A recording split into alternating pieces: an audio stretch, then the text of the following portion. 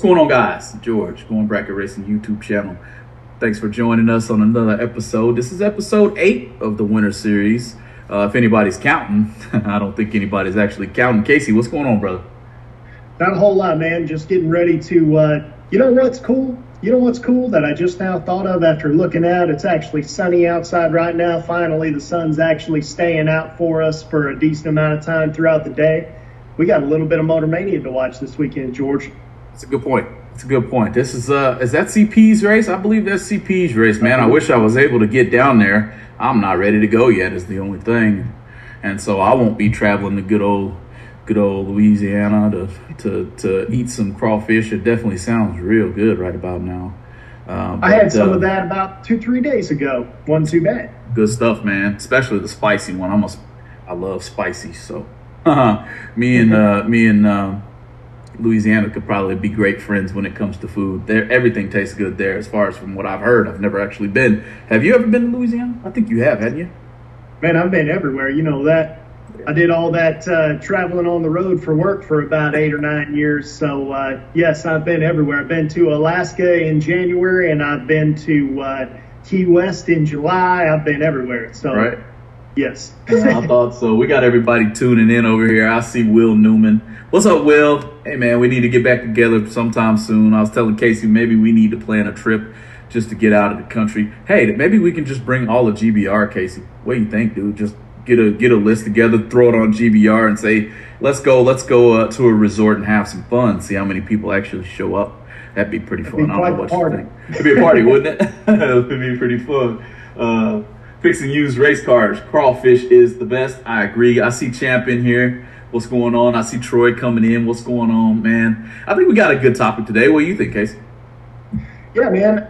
I just randomly had this cross my mind a little bit earlier today, where people are always talking down about old cars and stuff like that, man. And, I've had my fair share of good buys and bad buys throughout the years. But at the end of the day, man, at some point, wasn't every car brand new? Which would mean at some point every car can only really be so bad. And if you think certain things are bad, cut the bad part out and put new stuff in it.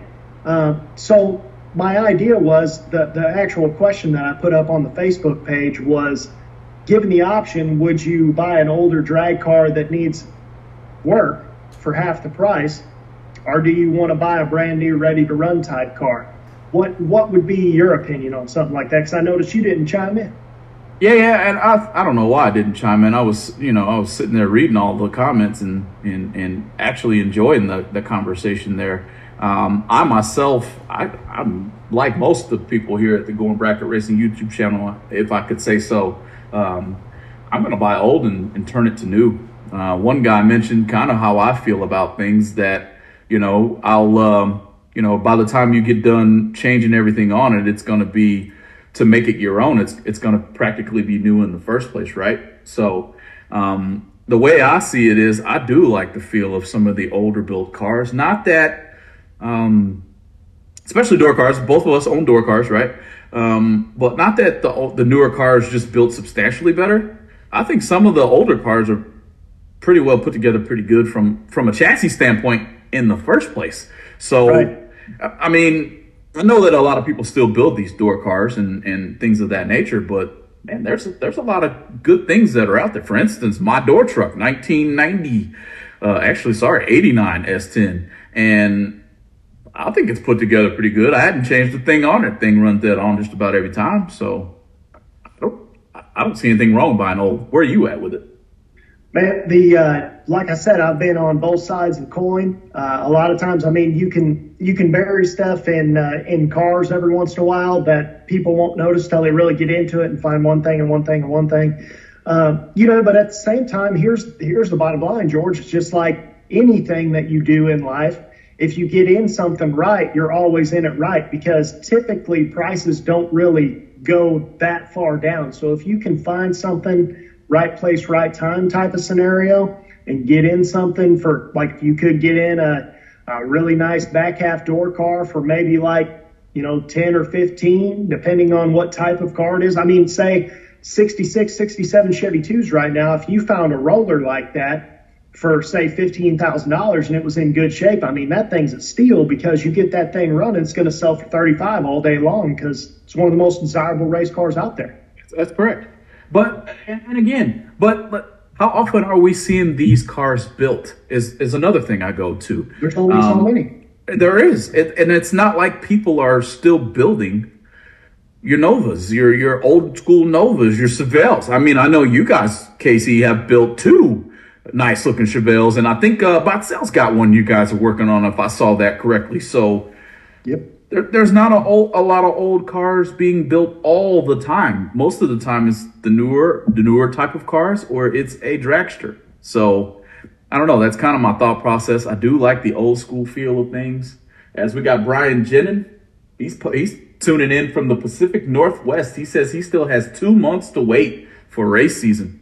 Hey, welcome in the show, man. And hopefully we don't make the itch too bad to get back behind the wheel. You know, I think I'm 2 weeks away from go time. If I counted that right. I see Kevin Oid in the house.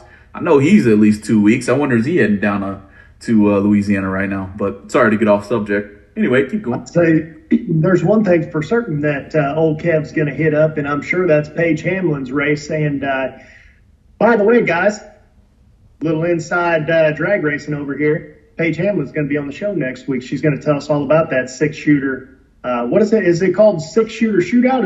Is that like, is 6-shooter similar to like Loose Rocker, the name of the series, or how does that work, George? You know, and right now, and I'm not going to answer very many questions. That way, you guys can tune in next week and get all those answers directly from the source. You don't have to have me guessing at things. You know what I mean? But so far, I think she's got 1 race going, just 1 right now. And right now, I'm just going to take the time, since we're on the subject, I'm going to slide that race in and let you guys get a look at this format, get a look at this race and see what you think about it. But Paige Hamlin over at Hamlin Motorsports putting on what I would call a very decent, very, very decent race for the Texas area. You hardly ever see them this large. So Texas, stand up. Show out, bring your cars. Let's go ahead and support our own promoter of the area here in Texas. Now I know CP comes down here and puts on some races too. You know what I mean? So taking nothing from anybody, but here's a race for you, 6-shooter. That 6-shooter shootout, it's 64 car shootout she's having in there. I want to say she opened up the entry to that thing, Casey. It may have sold out in 2 hours. So if you were thinking of, man. Where are you going to race 64 cars in a top ET race, 64 cars for $500 to win $20,000? And this is the thing, George, it's going to roll up on this screen here pretty soon. I don't see it right now. Maybe I do have it up right now. I'm not sure. Yeah. No, I don't. But whenever it rolls across the screen, you'll see what a deal it is here, because I think they're still paying runner-up and semis to that race too. They are, and they're going back. They're going back quite a ways. And of course, that's the one thing. There it is, right here. 64 car shootout, and 20,000 to the winner. 500 to enter. Sorry about that. 500 to enter it. I'm gonna slide us back in, Casey. But we're back on camera now. But 500 to enter the thing. 5,000 to runner up the thing. 1,000 to the semis. 500 to the quarters. Payout based on a full field. Well, it's full. And then I think there's like 15 alternates. So it will be full. Congratulations for the 64 car shootout being a huge success. Great job. Great job. Great job, guys, who's coming. I seen Kevinoids in it. I seen Kendall's in it. I seen the Penningtons. I seen the Glitties. They're in it, man. They're in it. And Motor Mania is going to be streaming the whole thing. So shoot, you guys are going to get some stuff to watch then too in April. So that's right. It's going to be a heck of a race, man. If you guys are headed out there besides Kevinoid, leave something in the chat. Let us know you're headed, but you're headed there. But yeah, we got so back on our original subject, we got Troy in here saying buying an older roller brought down the entry barrier once I had it. Then it's been easy to stay motivated and spread out the costs of getting it ready. Yeah, that's true, man. The basically the cool part about buying an older car is you can eventually make that car like, for example, let's say you buy a 6.0 certifiable chromoly tube chassis car, whatever it is, some sort of door car. Because of the fact that, you know, 6.0 cars, they change things year to year. You might need to add a bar here, but it's not building an entire car. It's literally welding a gusset in here or a bar in here at this angle and something like that, just to sturdy up the actual driver's cockpit area, because that's actually the only area they certify. They don't actually care about the rest of the car anyway, first of all, which is very weird to me. But but anyway, the point is that you could buy something that, for example, you could buy an old Pro Stock car, something that was a Pro Stock car in the early 2000s that hasn't been able to be in any class other than maybe comp or super gas. Guess what? Now you get all those titanium parts for pennies on the dollar. I mean, that's stuff that the average guy like us, we could never afford titanium parts. I mean, some of these things, they got titanium everywhere. They have them all throughout the rear end. They got wheelie bars. They got all this stuff. And you're talking, yeah, it's still going to be like $40,000 roller. But you got to think in terms of when that car was new, it was probably $200,000. So if you want to really get top of the line, high end stuff, that's the way you do it. It's true. It's true. Why not though, you know, and get that type of car? If you got that type of money, if I had enough money to do it, do you think I'd have an old one or a new one? I kind of feel you guys asking me that question. I'd probably still have an older door car.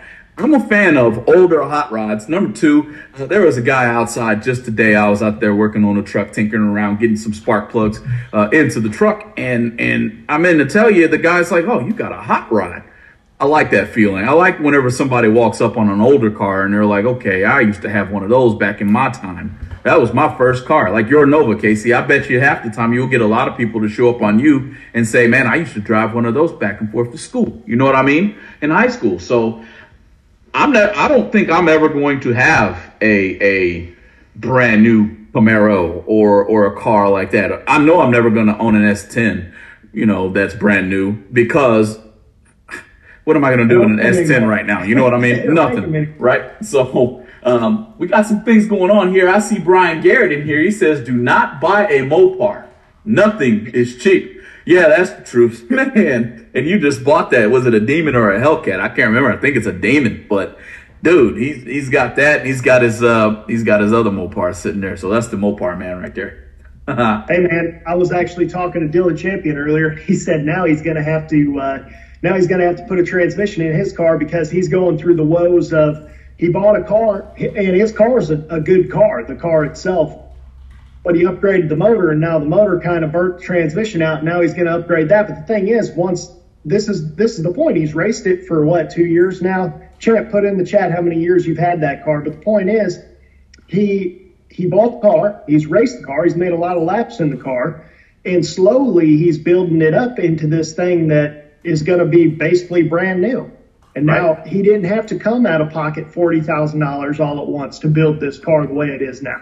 Right. You know? Right. We got David Statham in here too. Not to cut you off, right, because we're coming right back to that. But David Statham, I want to say David's he's in South Texas, right, somewhere a little bit further. But he's going to be up here at XRP for that race. David, man, hopefully we have enough spots, man. Let's park close as together as possible as GBR followers, and I'll have a handful of stickers with me too. I think I got about 500 of those. 250 for me, 250 for Casey. So I have 250. By the way, we're going to have those on the webpage too. If you guys want to have some, we're going to accept donations for it, just to kind of put a little bit back into the Going Bracket Racing YouTube channel as best as we can. So we'll be posting that soon. I also got a pretty good amount of hats here too that I'll be posting up. So, you know, look at that red GBR. Oh my goodness. Look at that. I got a good box down here. So we'll have some merchandise with us. But yeah, no, back to what you were saying, old champ. I feel for you, buddy, but the race car is going to be all the better for it, right? Yeah, that's true, man. And we got, I can't let this slide here. We got George Hoff in here instigating with his Tesla comments over here. But he also says, yeah, I wouldn't order an S10 either, George. Yeah, I wouldn't order an S10. I see that. Hey, George Hoff, you want to drive it? You know, I think I done seen your name in quite a few finals, man. You can screw the seats if you want to. I know you said you might not own one, but I'm pretty sure you drive one, right? Hey, just make sure you got those tree readers set up. Right. Anyway, guys, we come up on that 15-minute mark. We're going to get some words from good old Mr. BRG himself. Hang in there. We'll be right back after these messages. BRG Motorsports 3D printed racing parts are able to provide you with whatever you desire to enhance your drag racing operation.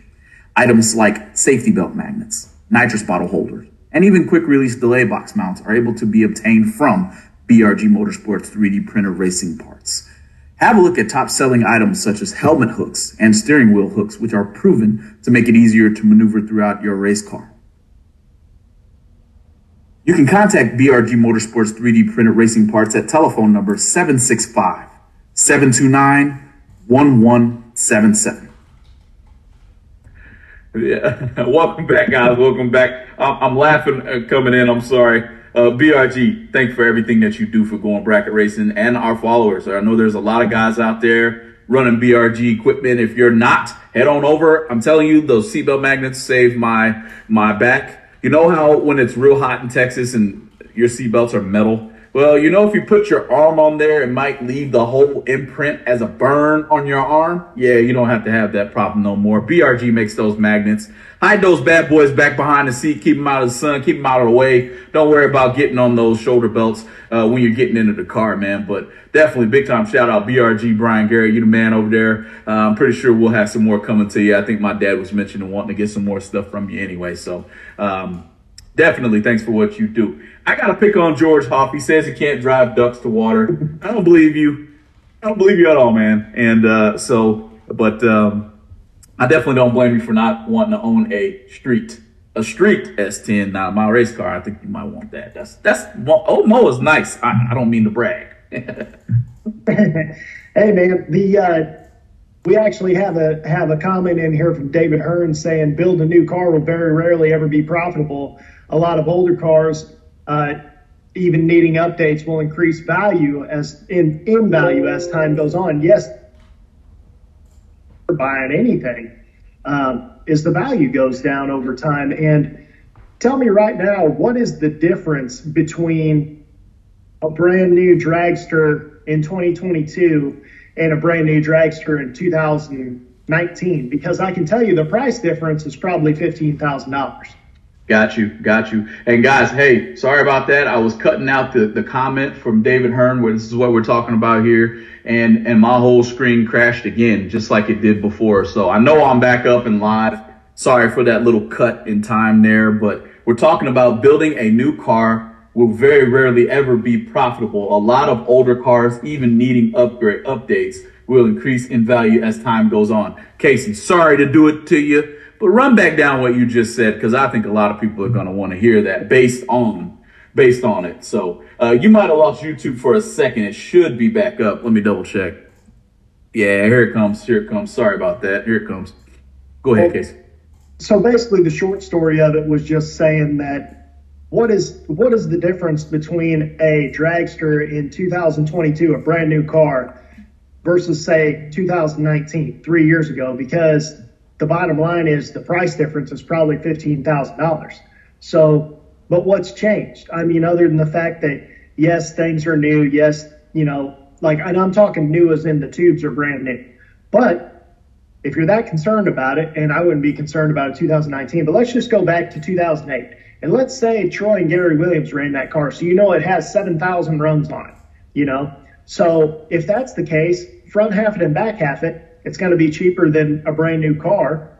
And it's a brand new car. Get it repowder coated. It legitimately looks brand new. So what's the difference? Right. Good point. Yeah, man, I'm with you on that. And definitely feel that it's not that much different. Yes, your internals are going to be different. I think it's pretty much what most everybody would be thinking there, that the internals might be different. Yeah, you'll have maybe you'll have a 7AL2 or a 3 over the grid system.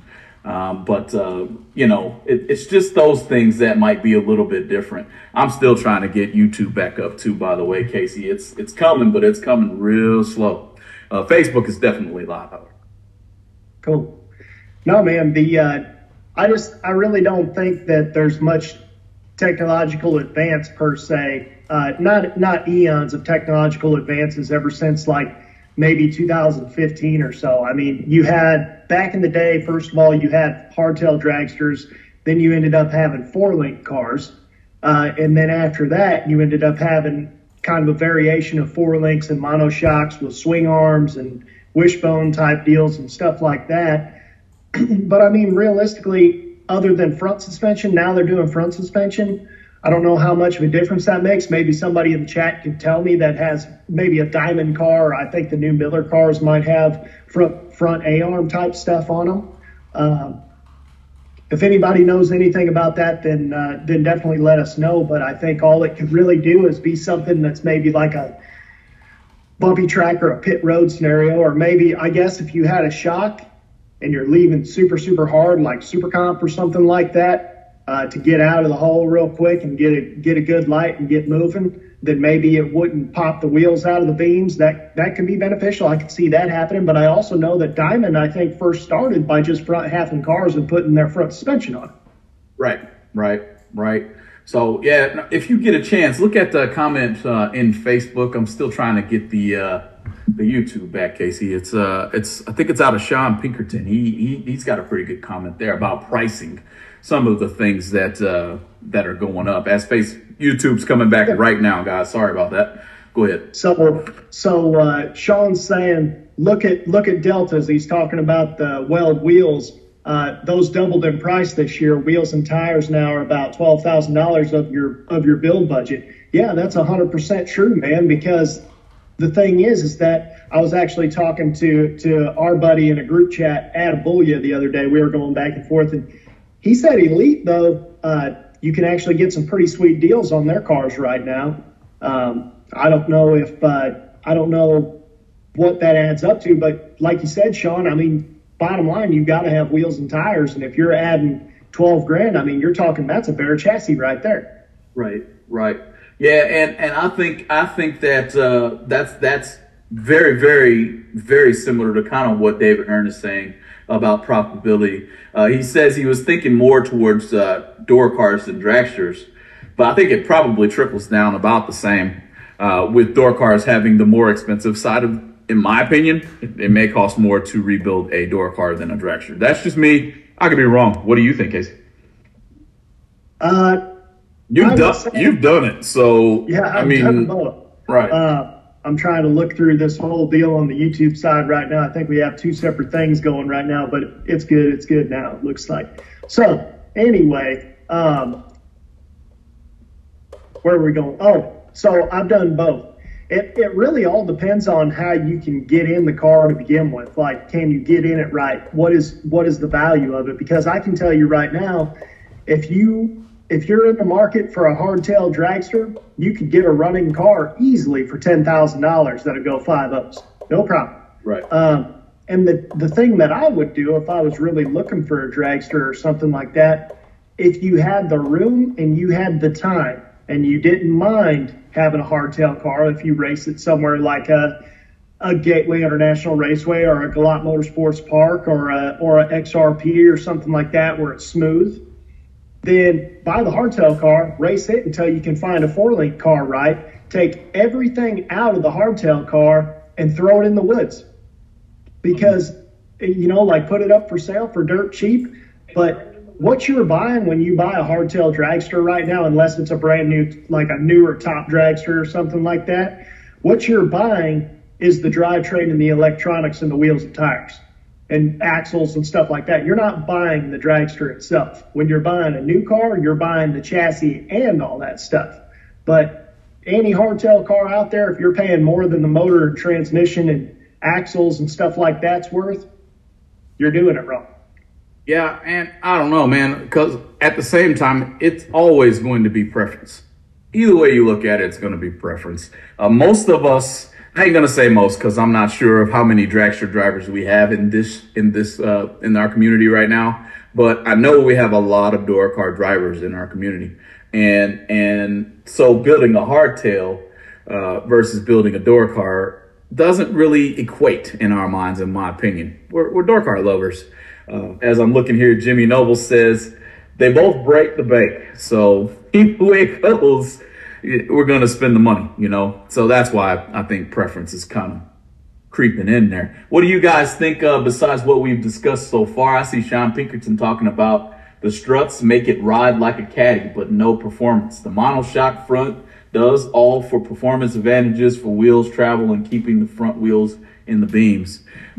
So I don't know, man. I'm still going to stay on the side of it being definitely more budget friendly for me to stay with the older cars there. So definitely. And the thing is old door cars, man, the cool part about old door cars is the fact that if you're in the market for a back half cars, the reason why they always kind of hold their value is, first of all, there's a lot more car there. So a lot of people, the reason they hold their value is not necessarily because they're nice race cars. It's because technically you could cut the cage out if you really wanted to do something. If the car was at some point something that mattered, you could cut the cage out and you could restore that car to a street vehicle relatively easily, because you can go to year one and you can buy the entire belly pan and everything of like 69 Camaros, Novas and stuff like that and weld it all back in. It's not that big of a deal. In fact, they have in my town, they have like a Thanksgiving festival type thing or a Christmas time festival type thing. Well, they have a car show there. I was talking to a guy with a 72 Chevelle, and I was like, man, that thing sounds pretty mean. He's like, yeah, it's because it has 496 in it. He has 4 mufflers on it to try to keep it quiet enough to drive down the road. But he said, I started asking him about it, and I was like, man, I can't believe that that you didn't restore this back to stock, because it looks pretty stock to me. And he said, well, actually, it used to be a race car, so there's really nothing stock about it. And he showed me where the cage used to be welded in and stuff like that. And I was like, man, that seems like a hard way to do it. And he said, well, that's the only way you can find these cars anymore. They're already chopped, huh? That's right. So the point is that we as racers think that, oh, only racers are bidding that price up. Well, that's not necessarily the case, because you have your regular hot rodders that want them too. True. Hey, pulling from Nick Caputo here. He's saying, I'm 850 certain my Vega from an 8-point cage, and I kind of wish I'd have did it years ago, because cost and parts availability, I think is what he's trying to say there. But yeah, man, I don't know what it takes to go to 850 certed in your Vega, but isn't that like a couple of bars, Casey? It's not a whole lot. I don't know if you necessarily need the X bar. I think it's everything that's everything other than a funny car cage, I think, is what you technically need. And then so typically the rule of thumb is you need your roll cage, you need your roll bar to initially go 1099, and then I think there's a 999 that you need like a 6-point or something, basically has the down bar, and then your X bar and everything, I think basically everything other than a funny car cage gets you to 850, a funny car cage gets you to 750, and then it's all the same stuff with Molly that gets you to 6.0, I think. Gotcha. That's the gist of it. Got you. Moving right along, straight in another David Hearn comment says, I always try to keep my back half door cars streetable. My horn is hooked up. My horn is hooked to my bump down button. If you hear me honking like crazy, you know I missed the tree. What are you trying to tell on yourself? No, but that's pretty cool. He's got his horn hooked up to the bump down.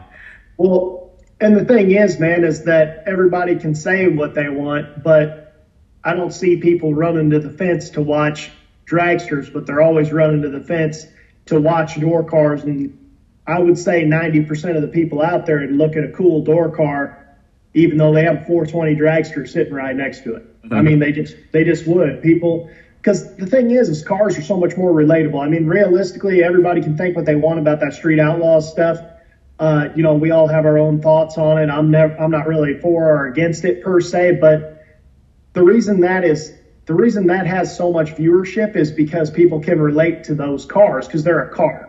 Like, it's something that you could see yourself owning. Like, maybe you wouldn't own anything nice, maybe it wouldn't be fast, but for example, it's like I've been saying since they came out with that factory experimental class, that's basically a pro stock with a real body on it. Yeah, you might have a 6-cylinder Camaro in high school, that you got secondhand from your older brother or something, and it might have been wrecked 15 times, but you still own a car that looks like that car going down the track. And that's the type of thing that matters and gets people involved with racing. I heard that, man. No, I heard that.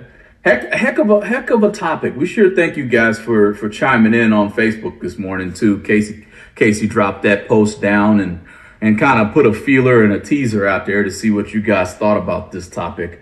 And so definitely I'm still going to, so like I said, if you want to give it to me, I'm not going to turn it down, but I am going to err on the side of the older car. I shouldn't even call it error. I'm going to favor the older cars over the newer ones.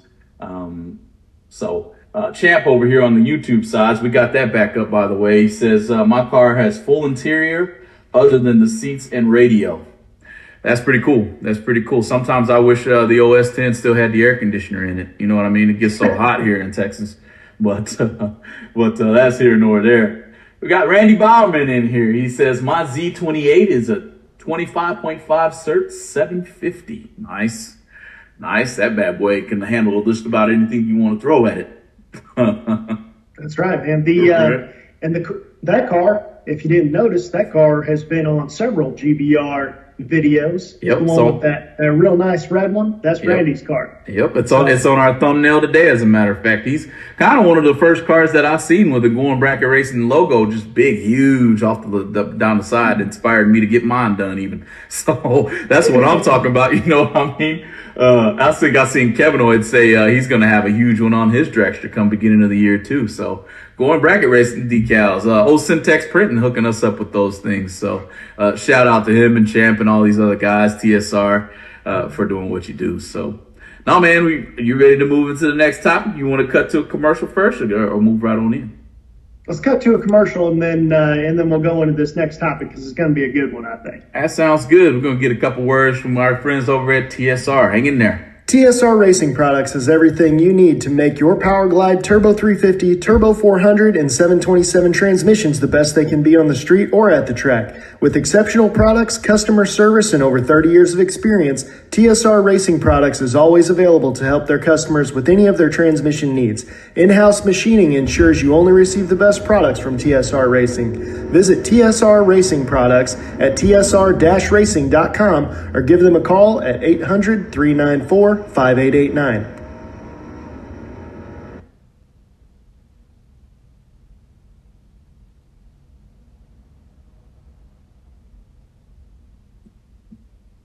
All right. Welcome back. Going Bracket Racing YouTube channel. If you're new to the channel, make sure you hit that like and subscribe button. If you're on the Facebook side, make sure you hit the follow. Let us know what's going on by chatting in the chat list there on both sides, either YouTube or Facebook. But this is open discussion. Can't do it without TSR guys. Thank you guys over at TSR for everything you do.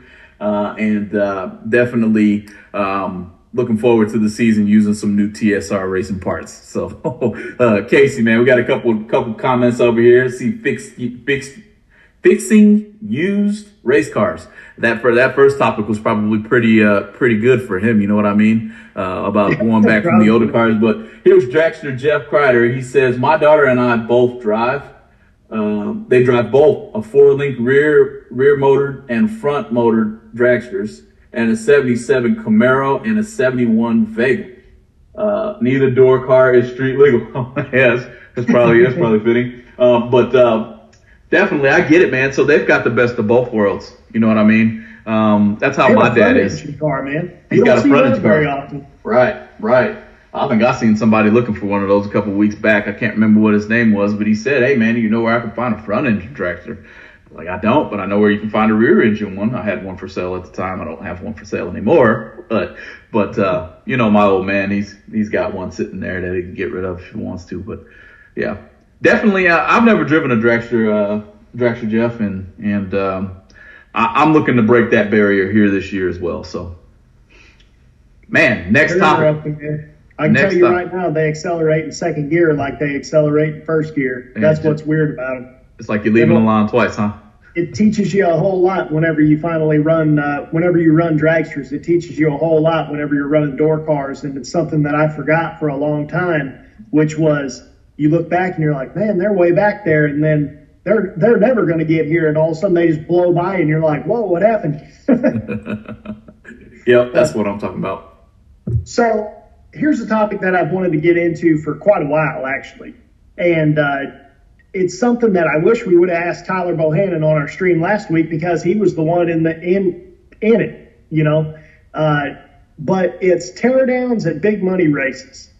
And I want to know what everybody's thoughts are, because we kind of had some back and forth with it, and we've never really actually talked about the subject in full.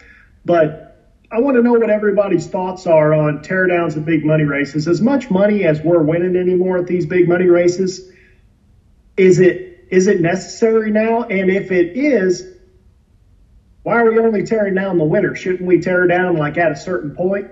Because, I mean, well, Jake got, I think, $90,000 for being in the semis.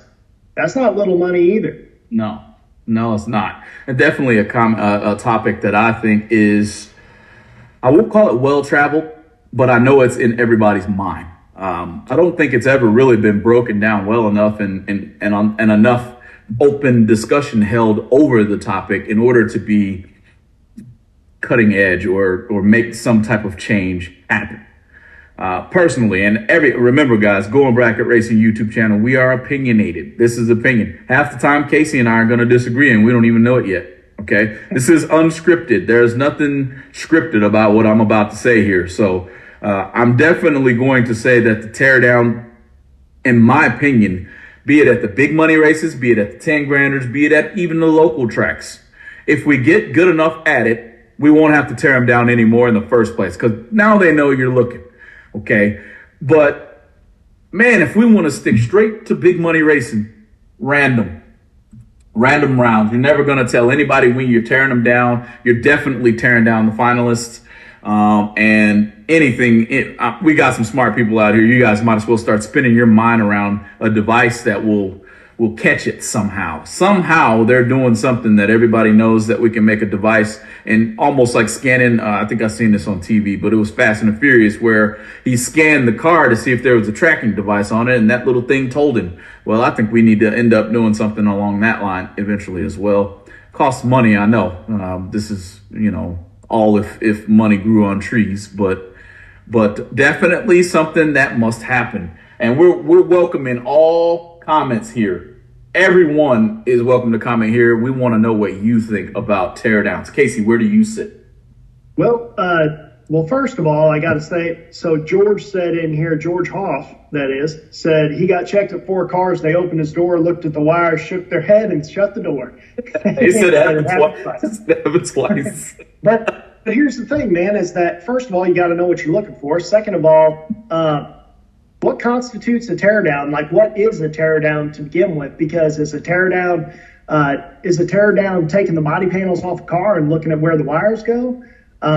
You can't really do that in third round. You can't go like they did for Tyler Bohannon, where they took his axles out of the housing and all that stuff, and the parachute out and all this stuff. You can't do that in between rounds. You can only do that for the winner. Damn. So number one, what is a teardown? Are we just tracing wires, or are we taking axle tubes out?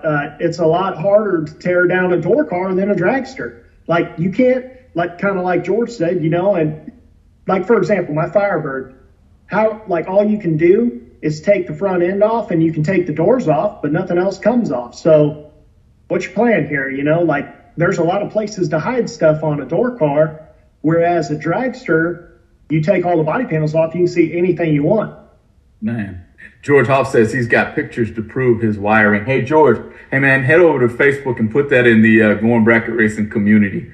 And I want to see that. Go ahead. Here's yes, that would be funny. Here's another thing. Alan Boykin just chimed in here, and his race car is actually a street car. He doesn't even have shoulder harnesses and stuff. It's a legitimate street car Mustang with just a pretty wound up small block in it. But it has full interior and stuff like that. How you going to tear that car down? Point. It's almost like you had to go through a whole drug inspection with the dog to catch Alan Boykin, huh? You had to have him sniff it out. Hey, Daddy, we're going to know what you're up to. If you come out swinging this year, we're going to know what you're up to. We're going to get that dog out there. Man, we getting old Fido. Fido going to check him out, get everything taken care of. Hey, but I see something in here from Sean Pinkerton. He says, and this is a true statement, and it also goes along with the money doesn't go on trees comment, right? Tech inspection is only as good as the tech inspector. Let's face it. They aren't going to tech school being put on by these companies who are producing the electronic equipment. I mean, it's the truth. It goes along with everything that we've said. You got, number one, you got to know what you're looking for. Number two, you got to know somebody who's smart enough to look for it in the first place. Number three, all of the above, I guess. You know, I can't really go with number three, except for, man, when you're teching, what are you looking for?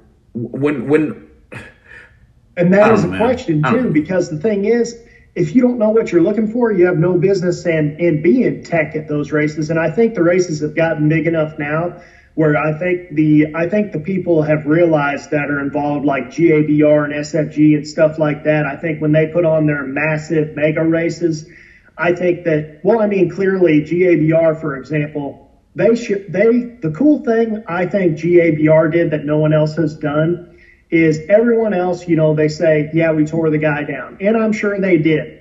But GABR took pictures of it while it was happening, and you saw that whole car disassembled. And I think that was a really cool thing that they did that nobody has ever done before. And they put it up for everybody to see and be like, look, it's legit. Tyler Bohannon won this race. Hey. And no questions asked. And that's the way it should be. As a matter of fact, every time somebody gets broken down, hey, man, we got Facebook for a reason. Somebody go live while they're doing it. Who cares? Put it out there. If they get caught one place, they're going to get caught everywhere. But I'm going to go with TJ Phipps here and mention his comment and his opinion here. He says, the cars are so good. What advantage do you really have? Even with devices, there are still so many other variables with your average car that play into it. I agree with that. I do. But there's still going to be those people who might not have the car that is just that good. And maybe it's cheaper for them to put some type of device in the car that make it just that good. You know what I mean? But you make a valid point here, because that's what everybody is continually saying. What's something that's constant across the board that everybody is saying right now? Cars are far better than what they used to be. Either way you shake it. I think we had Champ on the stream, and he said all you need is a car. You need to pay attention to the carburetor, the converter, and the tires, and man, you're going to be in some good ground. You know what I mean? So that's a heck of a comment. I definitely like that. I do, never really thought about it in that manner, except for, I mean, if you think about it, if you can make it better, you're going to. And if this device does it and it was legal, well, you're going to have it. But since it's illegal, there's no way nobody's not doing it. And there's a reason for all these teardowns, you know. Well, the thing is bottom line, there is enough money on the line now to justify people doing it. I mean, if there's a lot of people that if you can make $1 million, they're, what do they call that? Your, how you feel about yourself and stuff like that. Your, not your self-esteem. I can't think of the word I'm looking for right now. But anyway, how everybody else perceives you is out the window, because if there's $1 million on the line, there's people that are willing to sacrifice their reputation, is what I'm saying. Sure.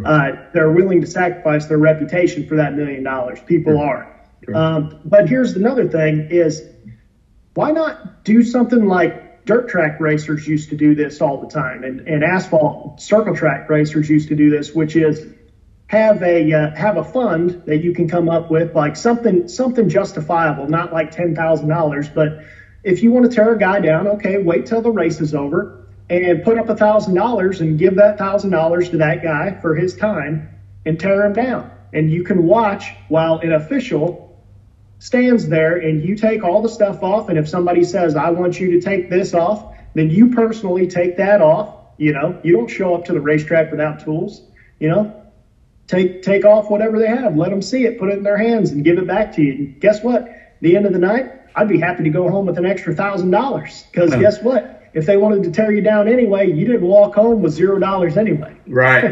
Hey, you walk home with a pretty good fistful. So I guess I would like to be in the position. I probably have to fly my dad out to put it all back together. I'm going to be honest with you. I can drive. I'm not the greatest. In the chat over here, he said he had no problem with anybody tearing him down as long as they help him put it back together. That's where I'm at. You know what I mean? It's like, well, Dad, I got tore down. I want $100,000. I'll fly you out here. You put my car back together. I give you 10. You know, something. You know what I mean? But David Hearn chimes in, and I like this comment. I really do. David Hearn, my only cheating device is my KJP Alky car, Mr. Ken Jones himself. Hey, I got one of those, so I guess I'm cheating too. Yep. So here's another question, pertaining to this whole teardown process is, why are people even worried about the teardown to begin with? Because I know whenever the initial, whenever the whole deal with GABR where they showed the picture of Tyler getting so torn down, first of all, I don't think Tyler cared because he left with tons and tons and tons of money. So I don't think he cared. Second of all, I just don't understand what everybody's beef is with tearing down a car after a race that big. Like, I could understand if somebody's like, oh, you got $100 and now you're going to tear me down. No, we're not doing that. And I wouldn't do it for $1,000. But if you're winning 10 and up, I have no problem with you looking at it. If you're winning 50 and up, we can do a little bit more tear down. If we're winning over 100, you can do whatever you want. I don't care. I don't care if I race the rest of the weekend at that point.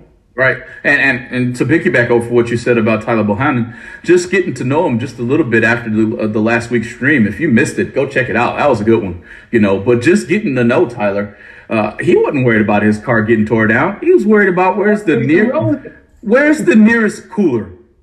Ice cold Michelob Ultra is on my mind at this point in time. So in that instance, wouldn't you be? I just won the million. You can have my car, but put it back just drive it where you want to take it and then bring it back when you're done. You know what I mean? But where's the cooler? That's what Tyler was thinking. That's what you'd be thinking, Casey. You know how I know? Because I'll be the one with the cooler bringing it to you. So there you have it. And here's the other thing, man, is like, no matter what happens, people are never going to be satisfied either way. If you don't check the car at all, then they're going to say, okay, well, they didn't even check the car, so there's something sketchy. And then they're going to say, oh, they tore the car down, but they didn't look at this thing. Oh, they tore the car down and it had this on it. Well, it was unplugged, but they could have been using Bluetooth. I mean, it's like, it doesn't matter, man, because unless somebody's standing there in person or doing it themselves, and even if they are doing it themselves, they'd probably get done with it, not find anything, and be like, well, I just don't know what I'm looking for. You know? And I'll tell you what, let's not just leave the elephant out of the room. Let's just bring it right on in, right? The reason why everybody is so tear down savvy right now, or let's tear it down, is because we have in our sport several, I won't say several, but here lately in the last 3 years I can mention, you got your Nick Hastings beating the brakes off of everybody. Brakes, pads, rotors, don't matter. He was beating everybody. But then before that, you had Kevin Pollard beating the crap out of everybody. Then you have Hunter Patton. Then you have your Jeff Serra. Those people were winning so frequently that people began to say, well, they just can't be that good. That's why we have teardowns in place, just so that you guys can understand, and I can understand, even myself. They are that good. They are that doggone good. That's why they're in the finals like this, and winning these types of races. And it's a question that everybody's asking, but there's your answer. That's why teardowns are relevant, to keep that particular thought process at bay. That's why they're relevant. Right. Well, it's like you sit here and you're like, why did John Force win all but one championship throughout the 90s? It's not because any of those guys were poor. There was tons of money in funny car racing in the 90s. There was plenty of money out there. McDonald's was sponsoring, Winston was sponsoring. Right. Like, it was because John Force is a great driver and Austin Coyle was even a better tuner. The mad scientist. Why? Because they were better than everybody else. I mean, that's just a fact of the matter. I mean, I think between this year, Jeff Serra proved this year. If Jeff Serra was cheating, do you not think they would have caught him this year of all times? Because he did that last year and then he did it again this year. And it's one thing to do it 1 year and never do it again.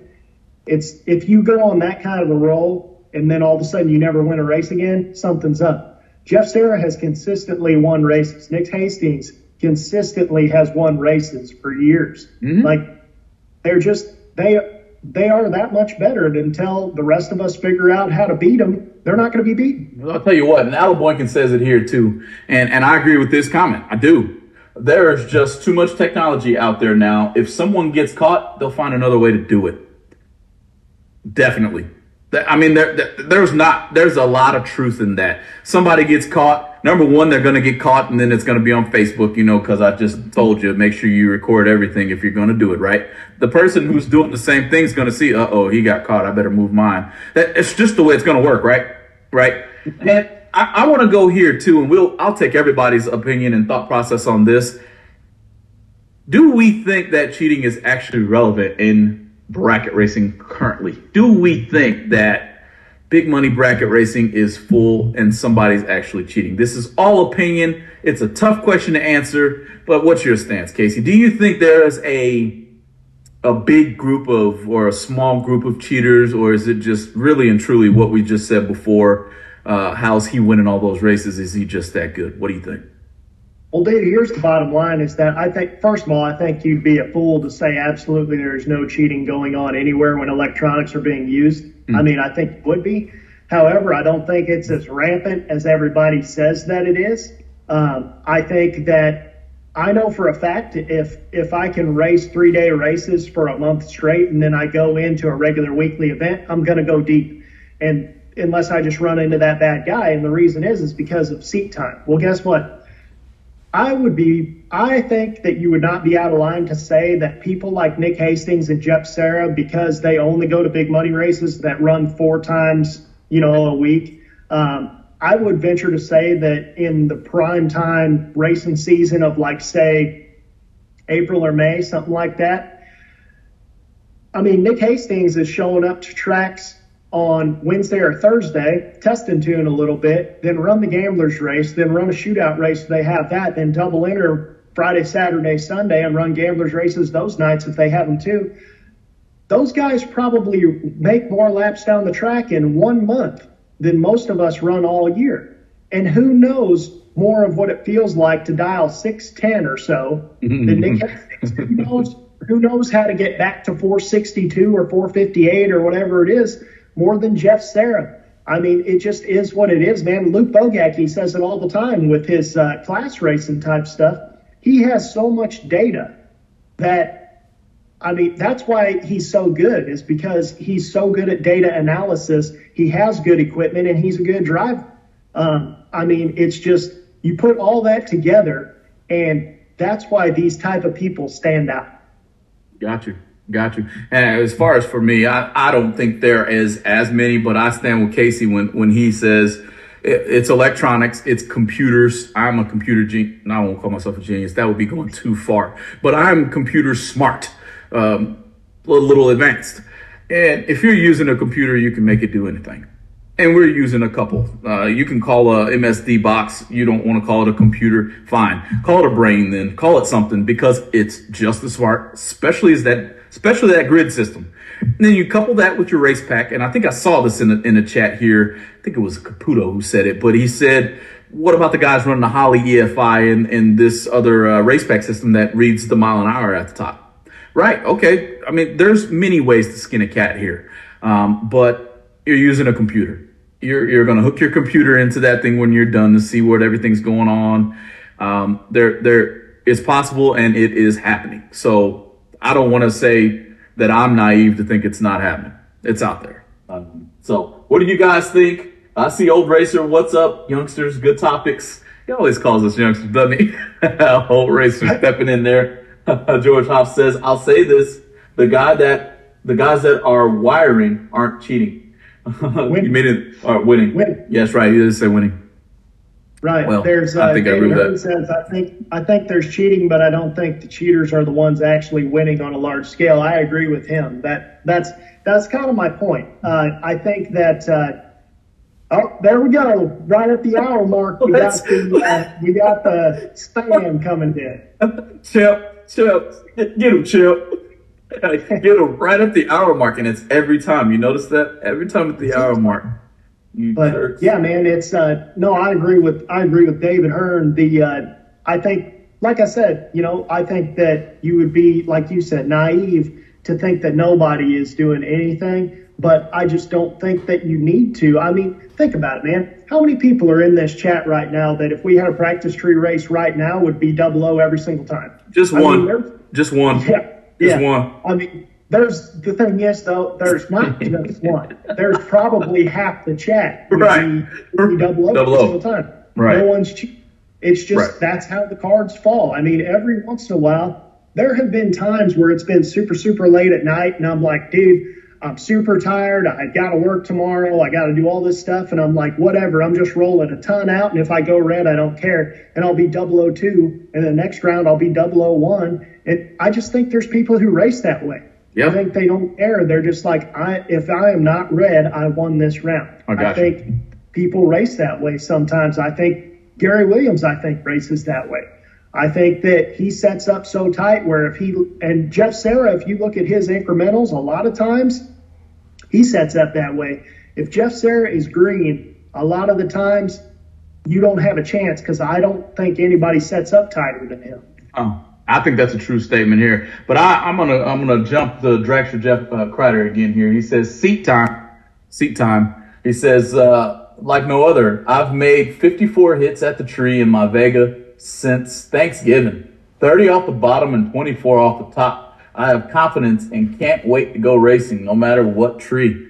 I think it's relevant, man. And then number two, all those hits he's got 54. The next race he goes out and he wins it, he's going to be a wrecking ball to take down after that. After you see that final win light, it's like, oh, that's what that felt like. I'm getting ready to tear off into somebody, right?